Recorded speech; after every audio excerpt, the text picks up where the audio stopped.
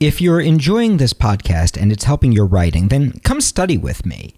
In addition to our normal classes and ProTrack mentorship program, I have 2 amazing weekend intensives coming up this summer for writers at different levels. You can come to New York and take them here over the weekend, or you can attend online from anywhere in the world and participate just like if you were in the room. On June 22nd and 23rd, if you've already taken my Write Your Screenplay class, or if you're a writer with some experience who listens to this podcast often, I'm teaching for the first time ever a Write Your Screenplay Level 2 intensive.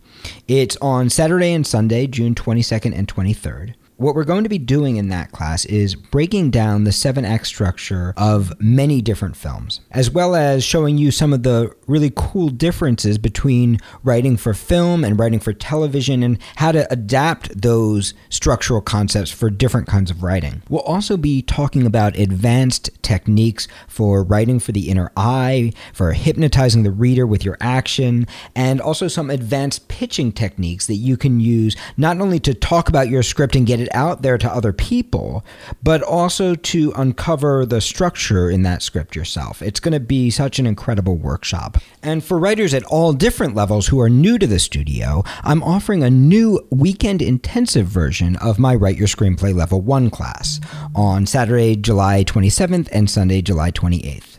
And in this special weekend intensive format, what we're going to be doing is looking at how to break through your inner censor to get your best writing on the page, how to conquer writer's block and set up a writing lifestyle for yourself. And we're going to also be looking at how to build your script or your television show organically, from the blank page to character to scene to act and all the way to structure. We're going to do an introduction to how 7-act structure is built, and we're going to break down movies and TV shows of all different kinds. And we're also going to do some really amazing writing exercises to get you thinking about your characters and your structure in a more intuitive and exciting way. So I hope that you can join me for one or both of those wonderful intensives, and you can find out more about that on my website, writeyourscreenplay.com. Hello, I'm Jacob Kruger, and this is the Write Your Screenplay podcast. On this podcast, rather than reviewing movies like critics, 2 thumbs up, 2 thumbs down, loved it or hated it, we're going to look at movies in terms of what we can learn from them as screenwriters. We're going to look at good movies and bad movies, movies that we loved and movies that we hated. For an ad-free version of this podcast, as well as a full transcript, please visit our website, writeyourscreenplay.com.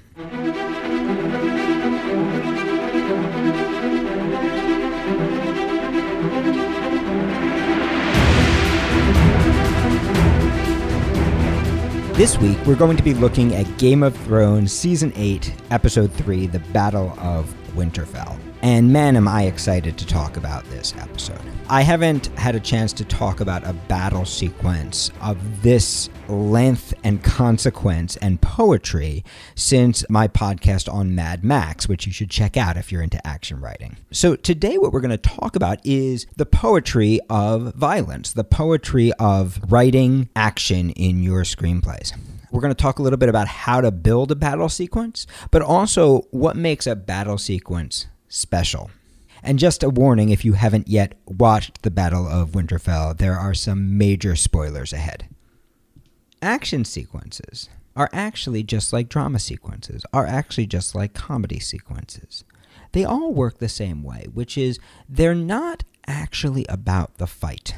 They're always about the interpersonal dramatic moment that is happening within the fight. It doesn't matter how spectacularly you build the events, the plot of your action sequence. It's actually the personal story, the drama story underneath it that's going to make your action sequence succeed or fail. In fact, if you've done a really good job, you will be able to describe your action sequence as if it was a drama without talking about the action at all. And you'll realize that the action is actually laid over top of the drama. that it's actually the structure of the character choices and the character changes that actually give us the drama that carries us through the action. In a way, building an action sequence is similar to writing a musical. So when you work on a musical, the way it works usually is you write a dramatic scene, and then your composers steal that dramatic scene, whatever your best one is. They take it and they turn it into a song. When they turn it into a song, they change it because songs work differently than dramatic scenes. But they are inspired by the dramatic content of what's happening. This is true when you're writing a TV comedy. As Jerry Perzigian, the Emmy Award-winning showrunner who teaches our TV writing classes here at the studio, says, first you write it true, and then you make it funny. So it's the same thing in action writing. First you write it true, and then you find the action. And so let's start off by just talking about what's true and how do you find true. What's true is that once upon a time there was a dagger, and that dagger was intended for Bran. And that dagger over 8 seasons has passed from character to character to character to character and finally landed with Bran's sister, Arya Stark. That dagger will finally drive home the ending of an entire engine of the story of Game of Thrones, the epic battle against the dead. Over the course of Game of Thrones, we've watched Bran Stark transform from a child to an otherworldly being who is at peace with his destiny. And we've watched Arya transform from a child into a trained assassin who has worn many faces. And we'll find her last face here when she kills the Night King. And this is the completion of Arya's fate, Arya's journey from child to assassin that we've watched over 8 seasons, just as it's the completion of Bran's journey from child to Three-Eyed Raven that we've watched over 8 seasons. It's a completion of Theon and Bran's journey when Theon, who's been a coward for 8 seasons, finally finds his courage after Bran, the boy he betrayed, tells him that he's a good man. The truth is that all of the structure is built out of these relationships. The relationship between Tyrion and Sansa, the relationship between Melisandre and Davos, the relationship between Jaime and Brienne, the relationship between the Hound and Arya, the relationship between Daenerys and Jon, the relationship between Daenerys and Jorah. You can see that all of these characters are going on journeys. You can see that throughout the battle, yes, there's a tremendous amount of beautiful sequences, but the structure is growing out of the drama. The structure is growing out of the Hound giving up on the fight from his fear of fire and his fear of death, and then choosing once again to save Arya's life. The drama comes from Arya, who has transformed herself into nothing but bravery, finding her own moment of fear where she runs, and then being confronted by Melisandre, who reminds her what you say to death, not today. The drama of little Lady Mormont, who refuses to go hide in the crypts and instead gives her life to kill a giant. The story of Daenerys and Jon, who have to put aside their differences to fight the Night King on Dragonback, only to find out that even Dragonfire won't kill him. And that final moment of drama when Daenerys has to mourn the loss of the second true love of her life, Jorah, in that beautiful image where the dragon enwraps his weeping mother on the battlefield. So you can see what I'm saying. The structure of battle is actually a second layer that is put on top of the character relationships and the character changes, that is put on top of the journeys that these characters are going through, just as if we were building a drama. It's just a layer of spectacle laid over top. Now, for that to work, the battle has to have its own dramatic arc. And of course, this battle does. To understand the dramatic arc of a character, you have to understand what the character wants, what's the obstacle, what goes wrong, and what new choices does the character make. To understand the drama of a battle, you have to understand what's the plan, what goes wrong, and what new choices do the characters make. So that's the structure of the battle. But the truth is, we've also seen a lot of battle scenes in our lives. And so to write a great battle, you have to have a structure to it, but you also have to have a hook to it. Just like to write a great character, there has to be something different about this character, something that sets them aside from characters we've seen before. We've seen assassins before, but we've never seen a little girl who has to wear many faces in order to become one. We've seen complicated love stories before, but we've never seen Tyrion and Sansa reunited in this way where they can actually feel a real connection together. We've seen terrible antagonists before, but we've never seen one who is this icy, calm, cool, and collected. We have seen dragon fights before, but we have never seen one that happens in a snowstorm. So you can see that each of the elements has a hook, but also the battle has a hook. The hook of this battle is that this battle is going to take place at night. And if you think back to all the battles in Game of Thrones, you'll see they all have a hook, right? That all of these battles have something special. So what's special about this piece is that it takes place at night. Now, a lot of people have complained about how dark the actual filming of this battle is, the feeling that you can't quite see everything. And you may like or you may hate that creative decision, but you have to admit it's a pretty damn bold one.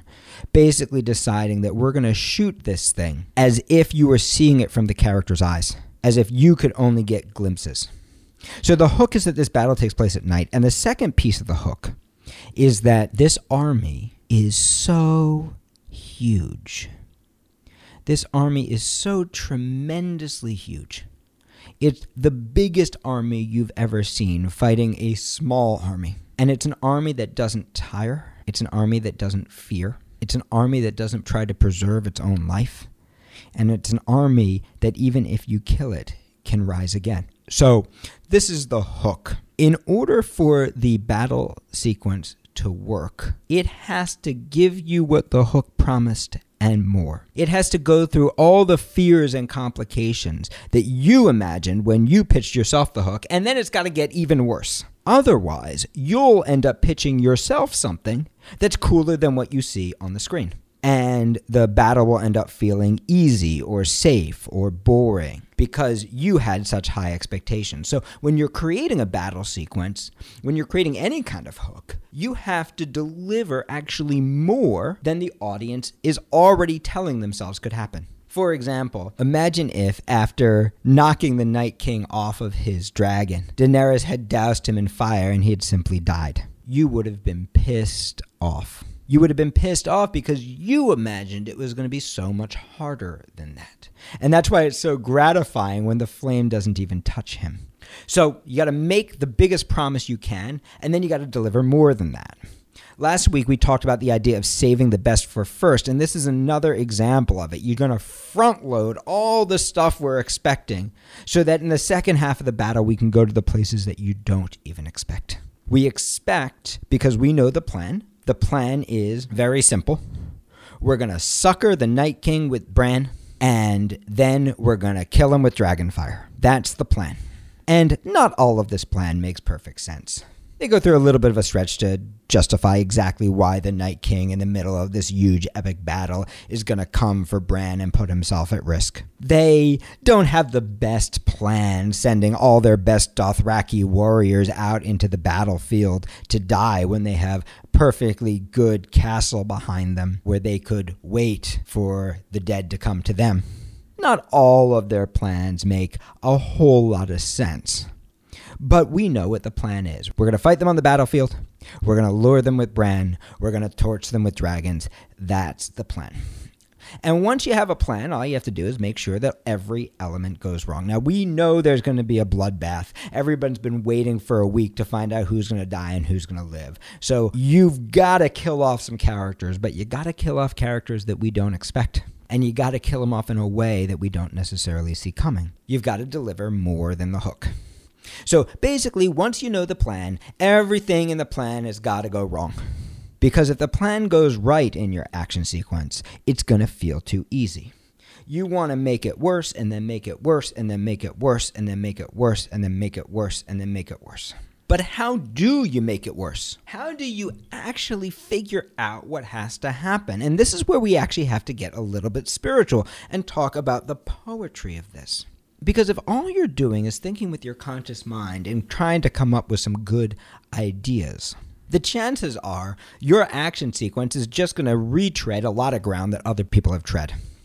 To figure out what happens, to find the amazing things that happen, we have to be able to dip into the subconscious part of our mind. We have to get past the conscious mind plan and start finding the things that maybe don't totally make sense. Maybe we don't even know what's happening yet. And those moments are always going to come from powerful images. If you actually think of the battle sequence of the Battle of Winterfell, you realize that it can be broken down to a couple of really powerful images. The image of the Dothraki army, swords flaming, disappearing into a sea of darkness, and then watching those flames go out. Now that may be the most chilling battle sequence I've ever seen, and I never saw any of it. All I saw was the image of those swords from high above, what looks like a huge army getting swallowed into nothingness. That's the kind of image you find by going inside, where you go, well, I don't even know what that means. I don't even understand why would they even do that. That doesn't make sense. And as a young writer, you might have the instinct to go, well, it doesn't make sense. I'm sorry. The Dothraki just would never fight the dead on their own ground in the middle of a field. But as an experienced writer, you know that that's the powerful image. That's the beautiful thing you're working towards. That's the epic storytelling. And you can see that's also the hook, right? That's the image that shows you the size of this army. Now, did Game of Thrones do a perfect job of justifying why? No, they didn't. But what they did in episodes 1 and 2 is they laid in enough that at least it seemed like a sensible plan. They made it clear enough what everyone was going to do, that you were willing to accept it. And did you care? No, you didn't. You didn't care because the drama was watching what we have seen as the greatest assembled fighting force of all time, the Dothraki, literally swallowed, snuffed out like a match. And it's at that moment that we really understand how large this army of the undead must be. Next image. The image of Melisandre setting the trenches on fire. All of the dead standing in front of them. And we go, yes, it worked! And then one by one, the dead start to walk into the flames, snuffing those flames out with their own bodies and pouring through. And once again, we see the worst happened. Now, in an early draft, you might not even know what Melisandre is setting on fire. You might just see this image of her standing with her hands facing an entire army of undead. And later you work back and you figure out how that fits with the plan. Next image. The image of these 3 dragons fighting, obscured by snow. The image of the blue dragon breathing blue fire into Winterfell, destroying this city that we've grown to love. The image of Sansa and Tyrion hidden behind a crypt as the undead pour in behind them, having one moment of connection, and then rushing to what we believe is going to be their death. The image of Arya in the library in this dangerous game of cat and mouse with the undead. The image of the Night King doused in fire and simply smiling unscathed. The image of Bran under this beautiful tree and Theon reaching for his last arrow and finding it gone. The image of Lady Mormont charging a giant, picked up in its hand and being crushed, and thrusting her dagger into its eye. The image of the Night King raising his hands, and the dead reanimating not just outside in the battlefield, but also inside all the castle. All of these characters we love reanimating as undead. The image of Theon, who's only run away, running right towards the Night King, this creature that is so much more powerful than him. And finally, the image of Arya Stark, throat caught in the hand of the Night King, stabbing him with that dagger. The image of all these undead creatures shattering into ice crystals.